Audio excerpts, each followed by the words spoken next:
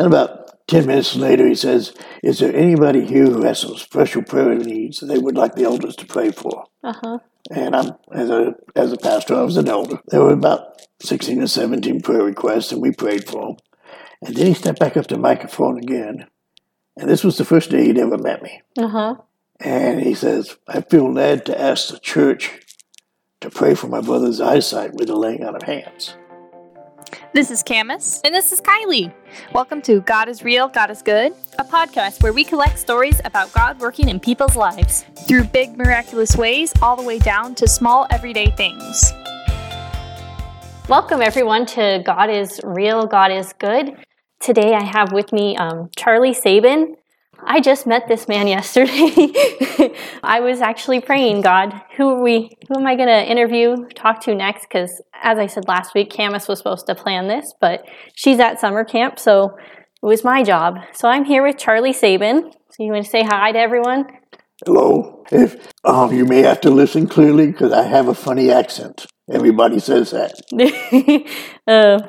All right. So Charlie's here to tell us about how he knows God's real and God's good because God gave him his eyesight back. But he's got a lot more to share than just that. But we're going to start with a little prayer.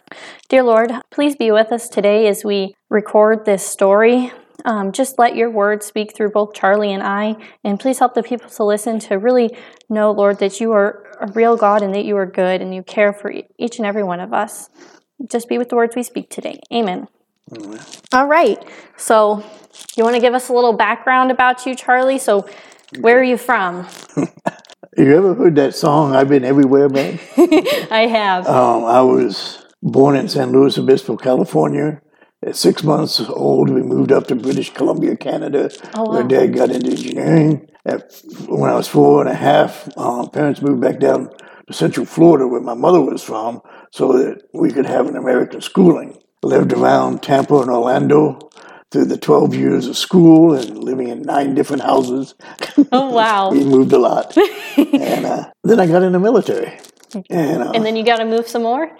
Well, in the military, I did schooling, but I went to San Antonio, Lackland for basic, and then I went up to Andrews Air Force Base where I was in a year-long language school, then back down to Texas to San Angelo, and then I went overseas to Okinawa. Oh, wow. And I stayed the remainder of my tour in Okinawa and stayed an extra 3.5 years as a missionary with a group called the Navigators over there in Okinawa. That's awesome. And then I came back to help my father move from Florida to we didn't know where. It turns out he moved up to Newport up here. Okay. And he died in 87, my mother in 89. He died of cancer. She and my older sister died when a drunk driver hit them. Oh. Okay. But the thing is that my older sister at that time was living in Shreveport, and I stopped there while they figured out whether they were going to stop there or going up. My brother was stationed up here Fairchild. Okay. No, Fairchild's in Alaska. Fairchild is right outside Spokane. Okay, then that's where he was stationed. Okay. And they came up here. But I ended up staying there in Louisiana, and I stayed there for another 40 years. Oh, wow. And I moved up here in August of 16 because I'm getting older. My sister didn't like the idea that the closest family lived 4 states away. Oh, wow. Yeah. And some people ask me, where's the best place that I've ever lived? And it's where I'm at the time. Because I'm where God wants me to be. That's great. I love that. I think as far as my eyesight's concerned, we need to make one small correction. Oh. You said that God gave me my eyesight back. I had never had eyesight. Right. My mother, in the 5th month of pregnancy, my mother had German measles or rubella. Mm-hmm. And this normally results in one or a combination of 3 major birth defects: blindness, deafness, and mental retardation. Mm-hmm. And I would quite often say, I'm fortunate I only have 2 of them because I can hear fine. Oh, no. For meeting you briefly, I don't think you're mentally retarded. It all depends on who you do the comparisons to. In my family, I'm the slow one. Oh. Okay. Oh, I don't know about that. But so I guess, yes, that's correct. Then I misspoke. It wasn't gave it back. He gave it to you. Right. Okay. I didn't know what seeing was like until I was 51 years old. And that's crazy. And so you want to give us a little bit on your religious background too? When we left California when I was 6 months old, it was because Dad had a bad experience. Okay. With a church. Okay. Where he was heading up a group of people who had a big need. And he was told by the elders of the church that they were sorry, but they just couldn't meet that need because of the fact that it wasn't in the budget. Oh. And one of the members of the church got together and out of his own pocket paid what was needed. Oh, wow. But my father made a vow, and my father kept his vows, Mm-hmm. that no one living under his roof would attend any church until it could first prove that he gave 75% of all of its income to meet local needs. And while that's a good thought, it's also an unrealistic goal, because that means that everything else comes out of 25 cents out of every dollar. Yeah. And if you have a smaller congregation and that could just be really hard to meet your church's needs. Yeah. But my father didn't raise his absent of a moral. He used the Old Testament, and he said he selected the Old Testament as the most moral law ever given to man. Wow. And that's the reason why we followed it. So you just learned from just the the Old Testament. Just you didn't read the Old Testament, right. You didn't get to learn about the New Testament. Right. Okay. But we did practice such things as the Sabbath, starting on Friday sundown to Saturday sundown. Mom would make a big roast on Thursday. Mm-hmm. And then she would prepare that roast, and we would have roast beef sandwiches on Saturday. Uh-huh. That was what we ate for. Okay. We had no cooking fires, no working fires. Yeah. That goes along Saturday. with what the Old Testament talks about. Yeah. We were raised to talk to God. That's good. And the big thing, is that, the Old Testament teaches you to expect there to be a distance between you and God. It says that there's a big gulf between us and God, and our sins have caused him to turn his face that he will not hear. Yeah. You didn't yell at God. But you put as much spiritual oomph behind your prayer because you knew it had to go a long ways. Yeah.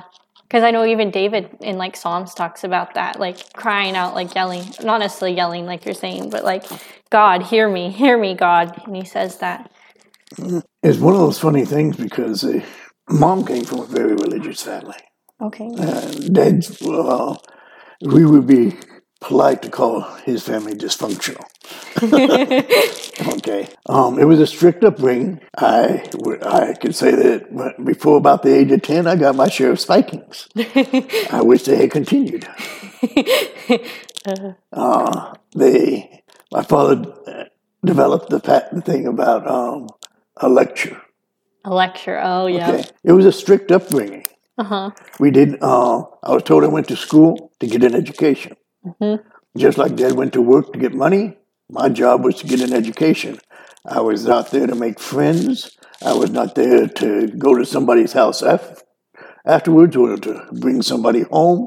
My job was to get an education. Yeah. Why can't you bring somebody home? Well, we kids cooked up the story of being witches and warlocks. Oh no.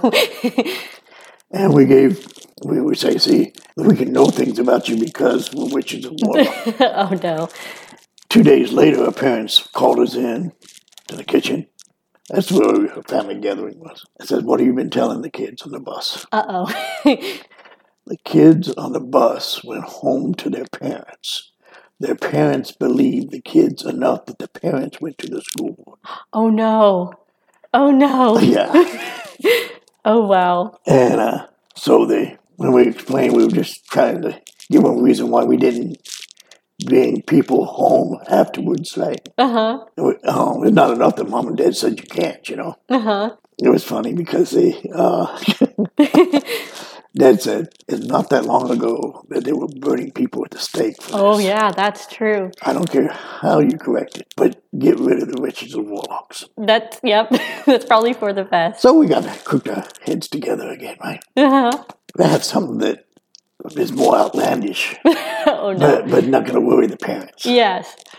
Well, we told you the witches and warlocks because we knew you wouldn't believe the truth. Oh, no. I think we're actually aliens. Oh, oh my. And Well, to get back on track, we were talking about your religious upbringing. So you were telling me you were saved when you were 15? Right. In the summer between the 10th and 11th grade, Okay. I received Christ as my Savior. Important part of this section of the testimony is your Bible that you use right now can be important in the generations down the road. Yeah. My great-grandmother died in May of that year, Okay. and she willed her Bible to my mom. Mm-hmm. Her generation, and even my mom's generation, when they go to church and the preacher preaches on a thing, they make notes on the date that it was preached. They make notes on underline things that, this is something, and they may even say what they want to do about the thing that they underlined. Oh, It'll wow. all be written in the margins of their Bible. Wow. So it's like full of history then. Right. Like, well, it's full of spiritual insights. That's cool. Great-grandmother's Bible had all sorts of papers slid into it. There'd be anywhere from birth announcements to poems, etc. Our family is a reading family. We don't get distracted by TV or video games, etc. Back then, you had to go to an arcade to get a video game. There was no such thing as a handheld. Nope. And our family checked out 7 books apiece, and there were 7 in the family. We had them for 2 weeks, and we 3 older children would read all 49 books, and they would vary in context and difficulty. That's a lot of books in 2 weeks. From my younger sister's Dr. Seuss's to my dad's engineering books. Oh, wow. Okay. But I read all 49 books in 1 week. Because mom and dad knew I did a lot of reading, and when they needed me to do my chores, they'd tell me to put down, wherever they were, they'd tell me to put down the book and go do your chores. I walked into where Mom was cooking in the kitchen, and I asked her, Mom, I've got nothing to read. And for those who don't like reading, let me put it this way. This is the same as a teenage boy opening the refrigerator and catching the food that's falling out and saying, Mom, there's nothing to eat. Well, Mom didn't have far to go. She just reached over to the half wall between the stove and the living room, and she handed me her grandmother's Bible and said, here, read this. Because it was her Bible, and because Bibles open where people read a lot, or any book will open where you read a lot. Yeah. When I opened it up to the Gospel of John. And for the first time, I started reading in the New Testament. You've never before that read the New Testament? We were raised under the Old Testament. There's no need to read the New Testament. Oh, wow. That was probably a Thursday morning. We lived out in the country.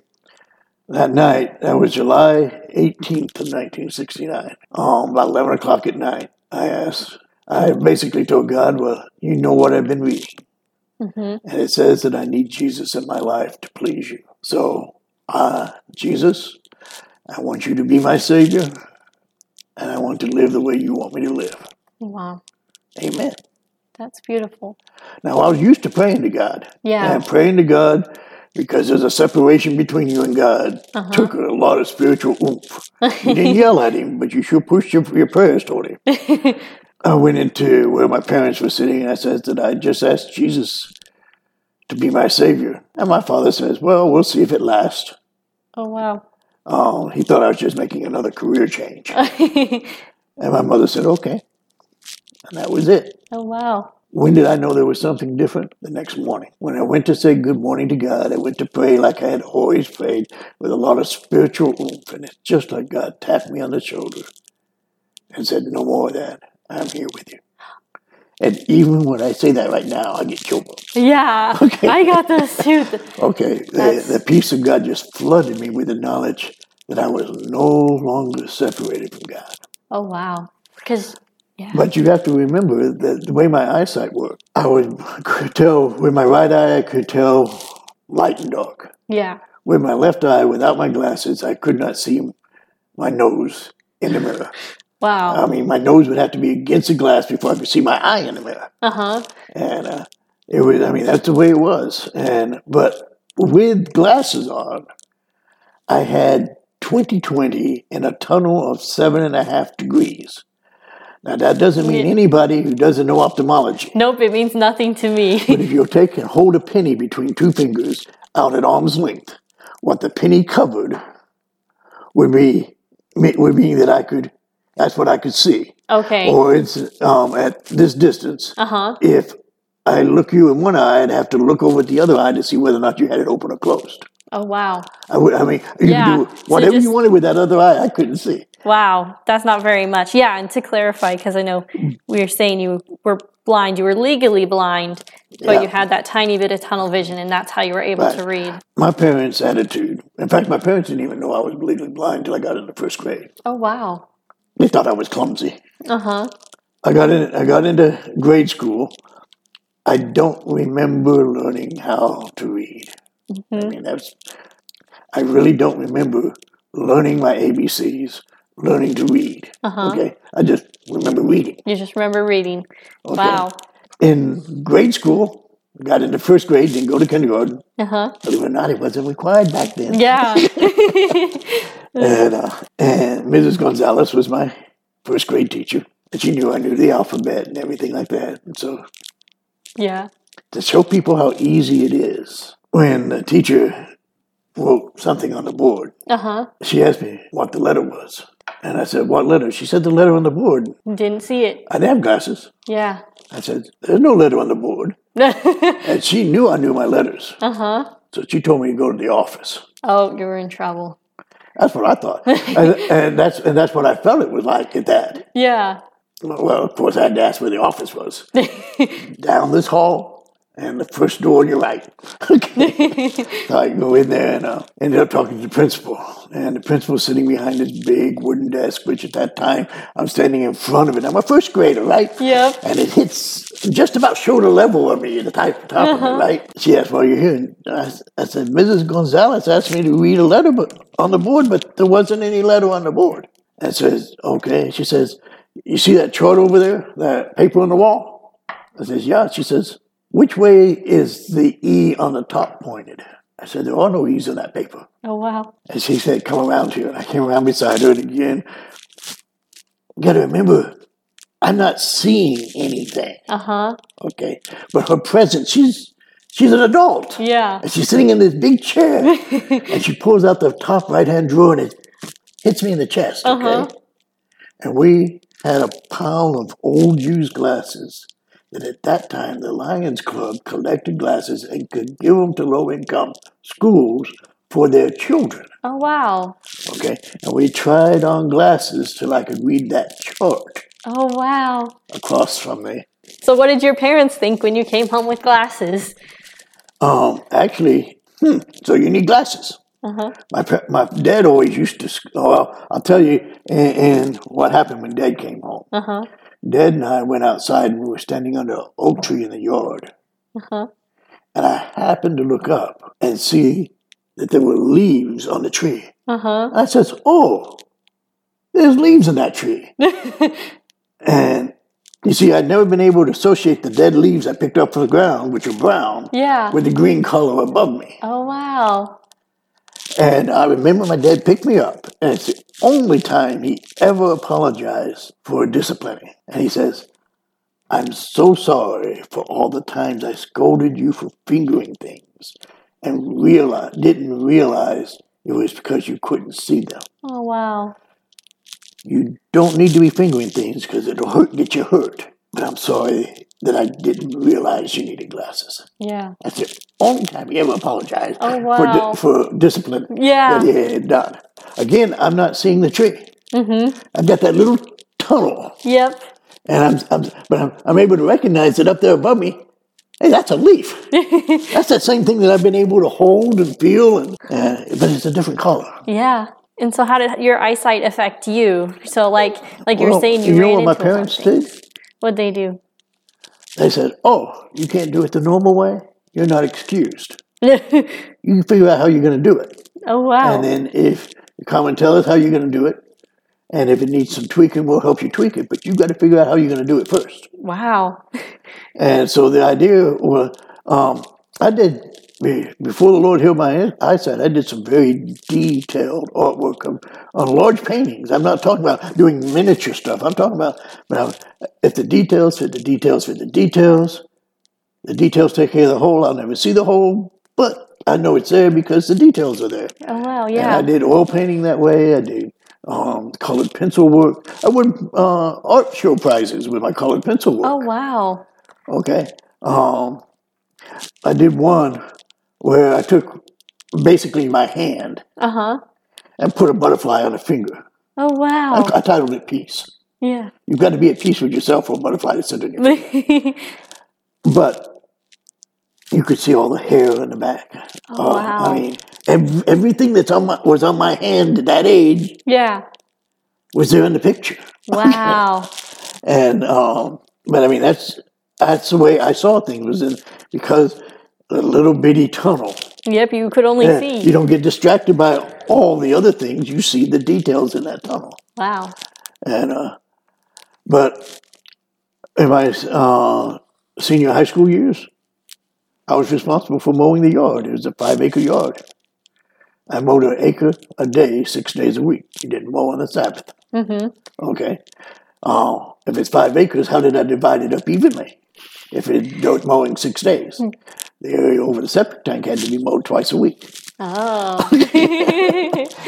And but they made concessions. When Charles is out there mowing, everybody else is in the house. Oh, that's a good idea. You know why? So you don't run over anybody. No, so I don't run over a pine cone or a tin can or something and throw it out the side and hit somebody.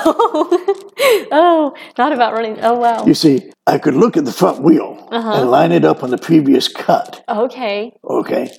And keep that front wheel following the previous cut, but I couldn't see anything in the area that I was cutting while I'm looking at that one wheel. Okay. Because I only had that little bitty tunnel, right? Yep. Yeah, so it was a safety precaution. They listened to some of the difficulties I had, but they were not something that stopped me from doing it. Yeah. Except for one thing, you can't drive. Oh, no. You see, if you consider a penny at arm's length and put it up against the rearview mirror, you could hear something land on the hood of the car before you'd see it while you're looking at the rearview mirror. Oh, wow, yeah. Okay. I don't think you want me on the road with you while that... No, I don't. So then to the story itself. So tell me about what that experience was like about when God healed your eyesight. Well, I accepted Christ in 69. In 79, I surrendered to preach. Okay.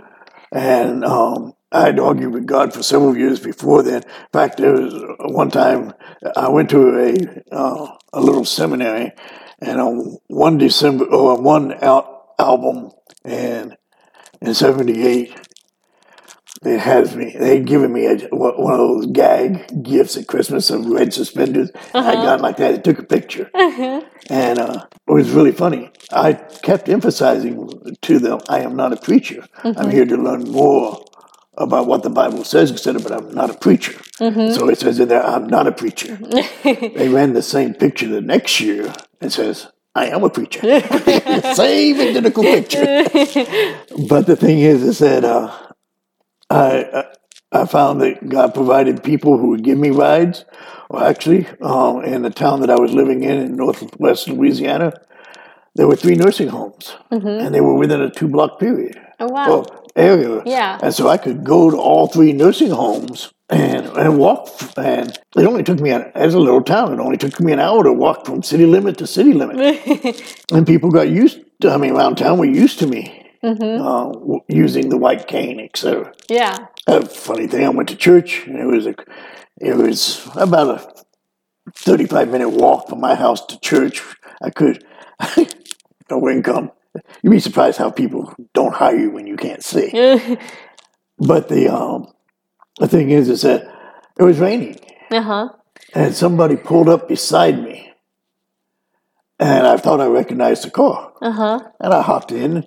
Says, boy, I thought it was one of the members from church, right? Yeah. I sure appreciate you stopping. And he's looking over at me, and I looked over, and he's a total stranger. Uh-oh. I says, whoops, I thought you were someone else going to church. I'm sorry. See you later. I hopped out. That's too funny. But, I mean, it's just one of those things. I was involved, I had a fellow who had a music ministry, and he asked me if I would be on his board of directors. And what he did is he sets up in parking lots, like Walmart's parking lots all over Northeast Texas and North Louisiana, singing gospel songs. And he has a fantastic voice. Oh, wow. And he will not sell his songs. Oh, wow. He has CDs that he gives away, and they have 14 songs and an 8.5-minute gospel message. Oh, wow. But he sits up there, and people in churches support him. And when he asked me to be on his board, I says, I'll be on your board if you can guarantee me that you know where every penny that came in goes out. And he says, well, how am I going to do that? And I says, you've got a computer. Yeah. I'll set you up a spreadsheet. I'll show you how to keep your records. You have to keep records while you're on the road. You have to and you have to put them right into the computer that same day, because if you don't, they'll get behind. Because I knew the program, I was over at his house a lot, and the children called me Uncle Charlie. Oh. Well, in July of 69, his wife was 8.5 months pregnant with the 4th child. And he's been invited to sing at a revival meeting. So the family's going, and they asked Uncle Charlie to go so he could help hold toddlers' hands while Daddy was up there singing. Yep. And the result of that, a young man, he'd surrendered to preach a year before. This was his first revival series, and this was the opening night of that revival series, his first revival sermon. Okay? And I don't know how I was done up here, but down there in Louisiana, especially in smaller communities, everybody goes to everybody else's revival. There were about 7 churches from the community represented there. And that's how it should be. I think so. I think so. But his invitation was walking with Jesus. If you want to make a commitment to walking with Jesus, come down to the altar, kneel there and pray, and make your commitment to Jesus. Don't talk to one of these pastors here. Make your commitment to Jesus. Then go talk to a pastor if you want to. That's awesome. And about 60, 70 people there, about half of them went down and knelt. And about 10 minutes later, he says, is there anybody here who has some special prayer needs that they would like the elders to pray for? And as a pastor, I was an elder. There were about 16 or 17 prayer requests, and we prayed for them. And then he stepped back up to the microphone again. And this was the first day he'd ever met me. And he says, I feel led to ask the church to pray for my brother's eyesight with the laying on of hands. Oh, wow. And so, had you ever prayed about your eyesight before? Had you ever wanted it to be fixed? Well, actually, I was comfortable with my eyesight. I was 51. I'd had 51 years of seeing the way I saw through that little bitty tunnel. Yeah. Okay. And 10 years before, this was 2004, in the 1990s, I was telling people, I see just as good as you do.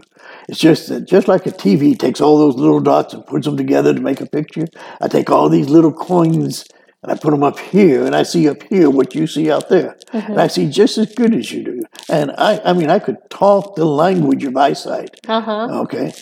I knew what I could see. I knew that I could see. The ophthalmologist told me that because of the German measles, that my retinas looked like somebody had crumpled up in a piece of aluminum foil and tried to straighten it out. It was just full of creases. Oh, yeah. And that's the reason why the lens couldn't focus on anything but a little bitty area. I was comfortable. If somebody had asked me to list the top 10 things that I was praying for in my life, eyesight wouldn't have been on the list. Oh, wow. I was comfortable. Yeah, because that had been your way your whole life that way. And I thought I was seeing just as good as anybody else did. Oh, wow. We prayed following the guidelines of James 5 about anointing with oil and laying on of hands. They'd taken away my glasses. And they handed me sort of like a steno tablet or notebook. Okay. And asked me if I could read what was on it. And I'm holding it just about at a comfortable reading distance. Uh-huh. And I said, I can see there's writing on it. That's an improvement. Oh, wow. But I can't read it. Uh-huh. I said, let's pray again. They prayed again and they handed it to me again. And it was a prayer request, okay? And I read right through them except for I couldn't make out one word. Uh-huh. But I'm reading them out loud, and I turned to the fellow who's giving me the tablet. I said, can't make out this word. And he looked at it, and he's the one that wrote it, and he couldn't make it out. So he asked his wife what the prayer request was, and then we knew what the word was. Oh, there you go. But that's a miracle. And right. that's crazy how it changed just that quickly. That's so crazy. That night coming home, I'm sitting in the shotgun seat. Yeah. Of the Suburban that the family rides in. For the first time, I see the solid white line and the dotted line disappear in front of the truck at the same time. Oh, wow. I could have looked at one or the other before, but I couldn't see them. That's when I knew I had peripheral vision. Oh, wow. The next morning, the music minister's dad caught me in Walmart. He didn't catch me, but I mean, we both met. Down there, Walmart is a community center. It's where you go to socialize. If you want to meet with somebody, you go there. They're probably there. That's so funny. His dad says, "Hey, I hear something happened last night." And I says, "Yes, God changed my eyesight." He said, "Well, Brother Charlie, do I look like you expected me to?" And I says, "Oh, no." He says, "Well, how do I look different?" I says, "You're rounder." And he asked me if that was a good thing, and I told him you better believe it.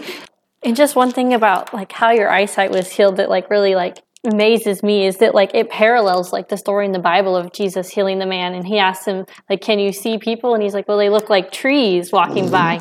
And then they, he anointed some more mud in, I think it was. I think it was the mud, yeah. And he puts more mud on his eyes, and then he can see. And I think that's just really amazing how your story parallels the one in the Bible. Another story that's parallel to John chapter 9, verse 1, it says, there was a man born blind. Yeah. And they want to know who had sinned, him or his parents. And Jesus said neither. This was done for the glory of God. Wow. And so, but also the end of that chapter, he's being quizzed. Uh-huh. And he says, they asked him, who did it? And he says, I don't know. Uh-huh. And later on he finds out it was Jesus, and Jesus tells him not to tell anybody, etc. He goes right back to the leadership that was questioning him, and he says, well, it was Jesus. And they said, it couldn't be Jesus. We know this man to be a sinner. And the man says, I don't know whether or not this man's a sinner, but I do know whereas I was blind, now I see. Yeah. Okay. Yep. And it was really funny because I had all sorts of responses from churchgoers. Uh-huh. I had one fellow who, for 5 years until the day he died, every time he'd see me, he says, what did the doctors do? Uh-huh. And I said, the only thing the doctors did was verify what God had done. Wow. I had one lady who told me, I knew you were lying all those years you said you were blind. Oh. Oh, wow. Okay, that's 51 years of lying. I don't know why anybody would lie. Yeah. Very few of them said, praise God. Wow. That's really sad that you're seeing even Christian people, they're not going to accept that God gave you this miracle. And but it says to encourage one another with the word of our testimony, right? Exactly. And one example that came was a lady who was probably in her 50s or 60s. She did sampling at Walmart. Yeah, you told me this story yesterday. I was going to ask you to tell it. I loved this too. And she saw me come in, and hey, I'm legally blind. I'm getting by Social Security, disability without any quarters, Mm-hmm. So I mean, I'm down below the SSI. Uh-huh. And so every time I catch somebody sampling, I sample. But so she knew me. Yeah.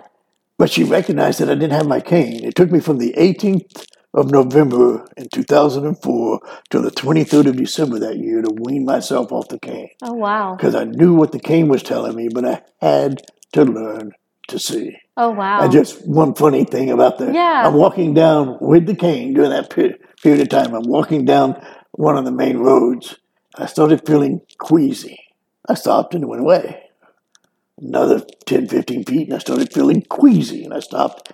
The third time I stopped, what's causing this? Then, as I'm moving my head, I realized that all the yards I was passing before, if I ever looked at them, all I saw was that one little penny of green. Uh-huh. And if I looked at the one little penny of green beneath it, I didn't know if it was higher, closer, farther away. Yeah. Okay? I could judge whether they're the same green. Uh-huh. But when you have eyesight, as you walk past a curve or a dip in the yard, the shape of it changes, just like the top of water. Yeah. And I realized that I was seasick. And I stopped and actually laughed at myself and says, Charlie, the ground isn't moving. It's just that you can see it now out of the corner of my eyes. Yeah. And didn't have any more problem with seasickness.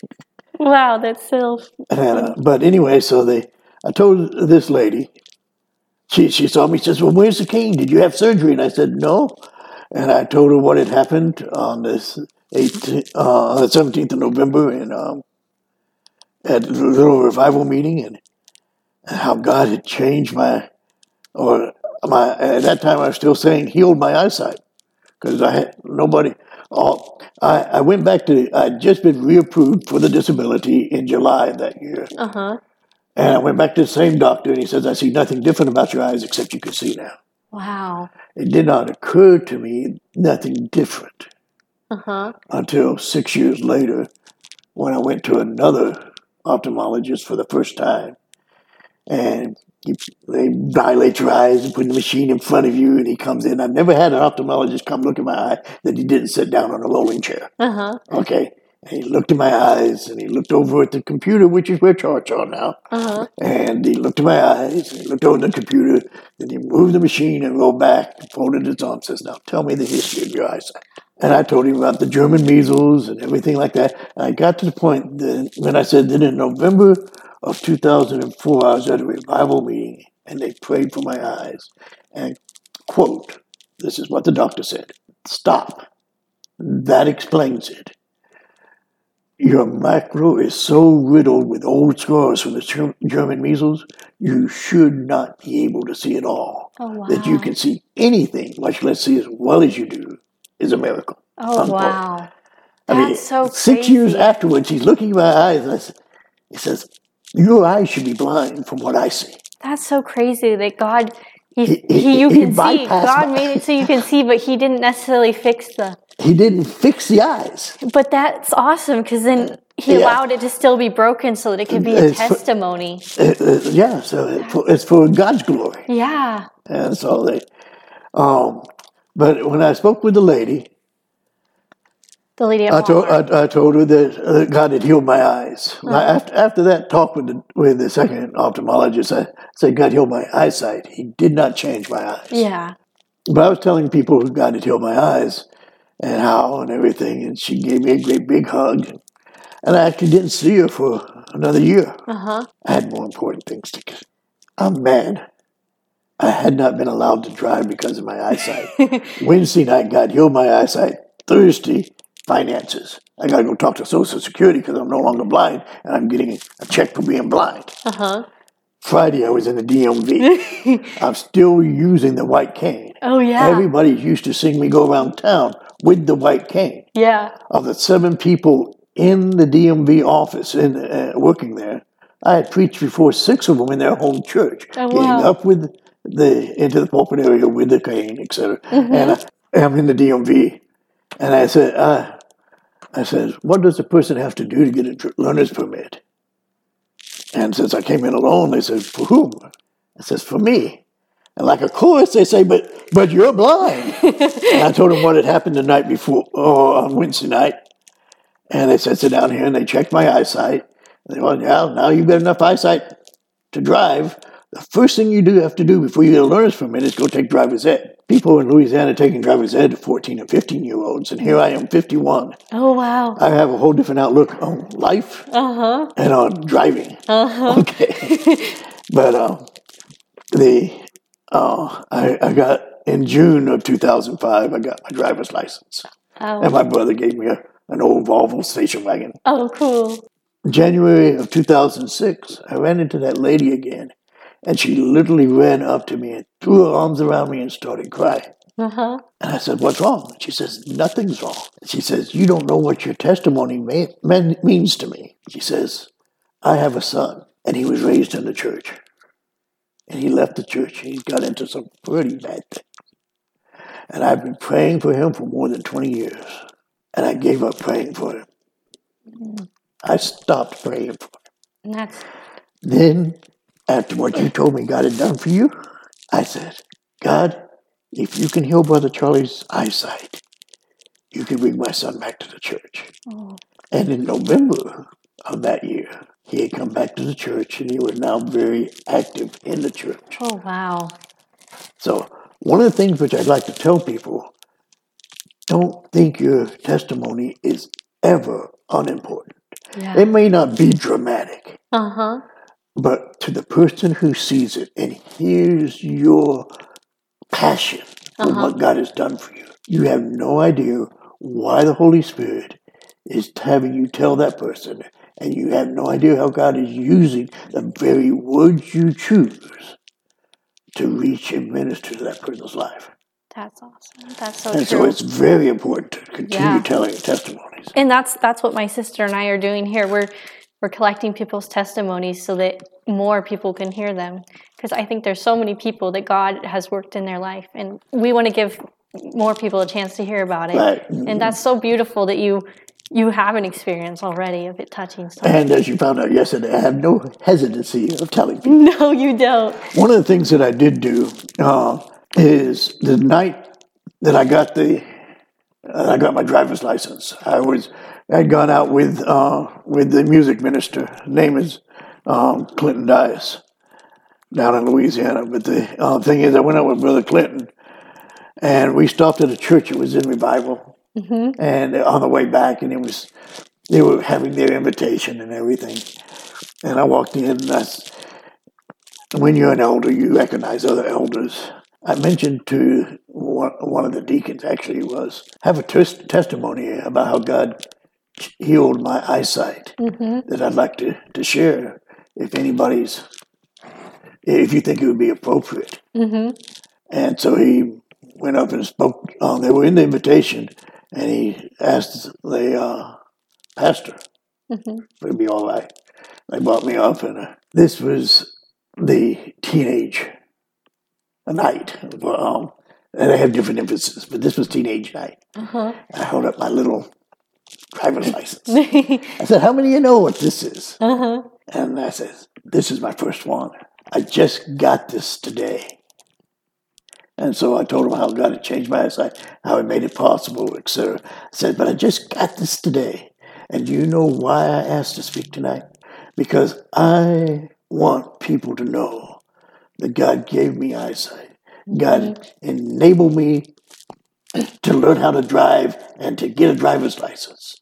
And I will not use this driver's license to go places that He doesn't want me to go. And I will use this driver's license to give people rides to where they need to go anytime He asks me to." That's awesome. I want to dedicate I found over the years that if I do not give something new in my life to God, the devil will find a way to use it. So that's tonight, true. I got it this afternoon. Tonight, I'm giving it to God. That's awesome. I said, a lot of you high schoolers, some of you graduated. You're going on to college. Just like me, you're starting a new area of your living. If you don't give it to God, the devil will find a way to use it. That's true. That's true. Well, as we're getting ready to wrap up, I wanted you to share, you had another thought that you shared with me earlier about the woman at the well. Yeah. I really like that. As I mentioned, I'm a preacher, pastor. I have lots of opportunities to preach sermons. Somebody asked me, well, how did this change your relationship with God? And the simple answer to that is it didn't change my relationship to God. My relationship to God was established on July 18th of 1969 when He came into my life, cleansing me from sin and bringing me into His family. And that peace from the next morning has been my touchstone. I don't want to walk in a place where I don't have the peace of God fully on me. But the thing is that it has changed something. And that's the fact that I used to conclude services with an invitation. And those who go to church know what I'm talking about. Is where you say, somebody needs to pray, come up here and pray. If you want to receive Christ as your Savior, come talk to me or one of these people up here, and we'll tell you how to receive Christ as your Savior. I mean, it was a do these things sort of invitation. Yeah. And I remember that in the 1990s that I was telling everybody, I see just as good as you see, except I see up here instead of out there. And I believed it. And I talked a better language of sight than a lot of folks who can see. Then God changed my eyesight, and I realized that all that time, that 51 previous years, I had never experienced sight. I knew the language. I knew what to expect of it. Yeah. I didn't know what it was. And as I look at knowing Jesus, I know people who can quote the Bible. I know people who go to the church every time the doors are open. I know people who pray over every meal. I know people who say, bless you when you sneeze. Yet when you look at their lives, you see them doing things that don't agree with what God says he wants to have done. And I wondered why. And God showed me it's just like my eyesight. Until they meet Jesus, they don't know Jesus. Yeah. You can know all about him. You can talk all about him. You can praise him in song. Yeah. You can yell, amen. But if you never met Jesus. So now when I conclude a sermon, I conclude it with this. The woman at the well was a woman of ill repute, is the nicest way to put it. Yeah. She had several husbands and was living with a man who wasn't her husband in a little village town just down the road. Yeah. And she was out there at noon because none of the women wanted to have anything to do with her. She spent about 20 minutes with Jesus. She comes back into town and she says to the men of the town, come and meet a man who told me everything I ever did. Isn't this the Messiah? Now, if I'd been one of those men, and she was the same woman that went out there, I would have looked at her and said, sit down. You went out there long enough for him to tell you everything. We could let us fill in some of the blanks, okay? I mean, her ex-husbands were there. The men he was sleeping with were there. Everybody knew about her, right? Yep. She was right out there in the middle of the day. But 20 minutes with Jesus so changed that woman that when they heard her say, come and meet a man who told me everything I ever did, is not this a Messiah? They went to meet a man. And they stayed all day with him, and he compelled him to spend 2 or 3 days with him. And after that, they turned to the woman and says, we believed because of what you said. Now we believe because we've heard for ourselves. I can't tell you shaking my hand and praying a prayer will cause you to meet a Jesus. But I can tell you that if you will come and meet Jesus, he will change your life. Yeah. And what I pray is that I live a life that's so changed that when I say come and meet a man, people want to come and meet a man. That's awesome. Yeah, for sure though, because like what you're saying, there's so many people that think that they, like you, they thought that they could see, or they think that they know Jesus, but it's not until you know Jesus or that you can see that you know, right. Oh wow, I knew nothing. Isn't that hard? I know but do you really know? I mean, all there is a difference in the inflection. It's the same word. Yeah. So don't ask me to try to explain what it's like to know Jesus. Just come meet him, and then you'll know him. And then you'll know. That's awesome. And then one more thing. This is a story that we actually started by talking about yesterday. You were telling me about the food pantry. Charlie volunteers or works for our local food pantry here. It's an all volunteer staff. It's all volunteer. That's what I was thinking, but didn't want to get it wrong. And he's telling me a story that happened at the start of this COVID stuff. The director of the pantry is responsible for the community outreach, for getting the word out to the community that we're here, this is what we do, this is what we need, etc. And I'm the volunteer coordinator for the pantry. I'm responsible for making sure that the food is in the pantry and the volunteers are scheduled and if they can't come, they call me, etc. He started out with saying, now you do know we're going to have to ration the food. And the reason why he was talking about that is that we receive no money from the government. We receive no food from the government. Because if we receive money or food that's any way connected with USDA, then we have to apply income limits to the people we serve. Now, if somebody comes and says, I need some food, we don't say, how much money do you make? We say, what's the emergency? Okay. Do we have people take advantage of us? Maybe 1%. Okay. But the thing is that he says, we're going to have to start rationing food. And I says, why? He says, because we don't know how long this thing is going to last. And we can't do fundraisers or anything like that. I said, well, they have something here called the Rampage in December, where the local school collects food. And we actually got close to 7,000 pounds of canned or non-perishable food this last December. God, it was the biggest one we've ever had. But it was God knowing. What was going to happen. Right. And normally that food was supplemented by buying protein, like hamburger meat or sausage or chicken or something like that. That's what we use the money for, is buying the stuff that you can't.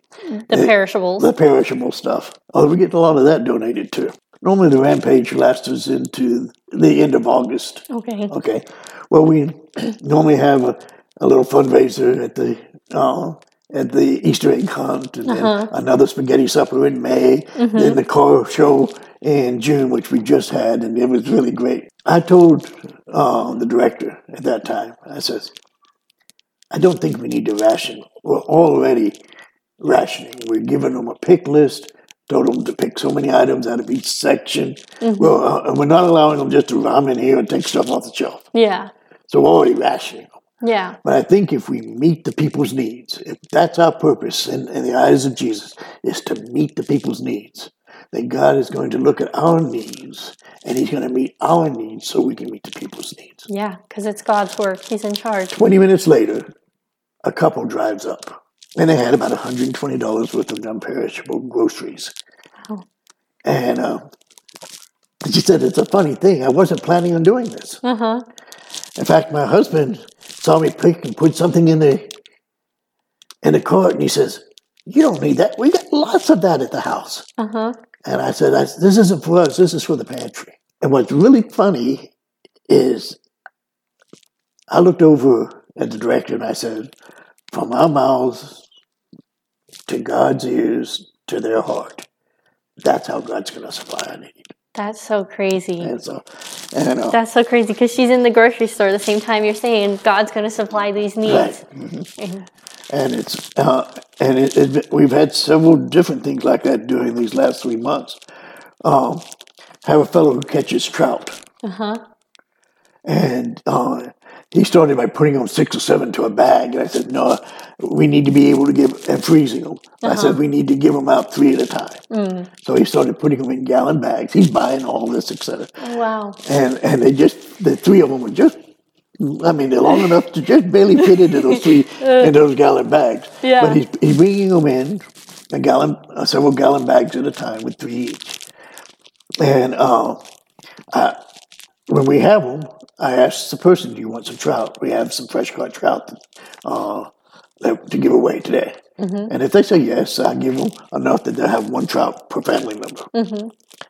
I just given away the last bag of trout. The lady is walking out the door, and I'm closing it because we're keeping it locked so we maintain social distancing, etc. There's a knock on the door.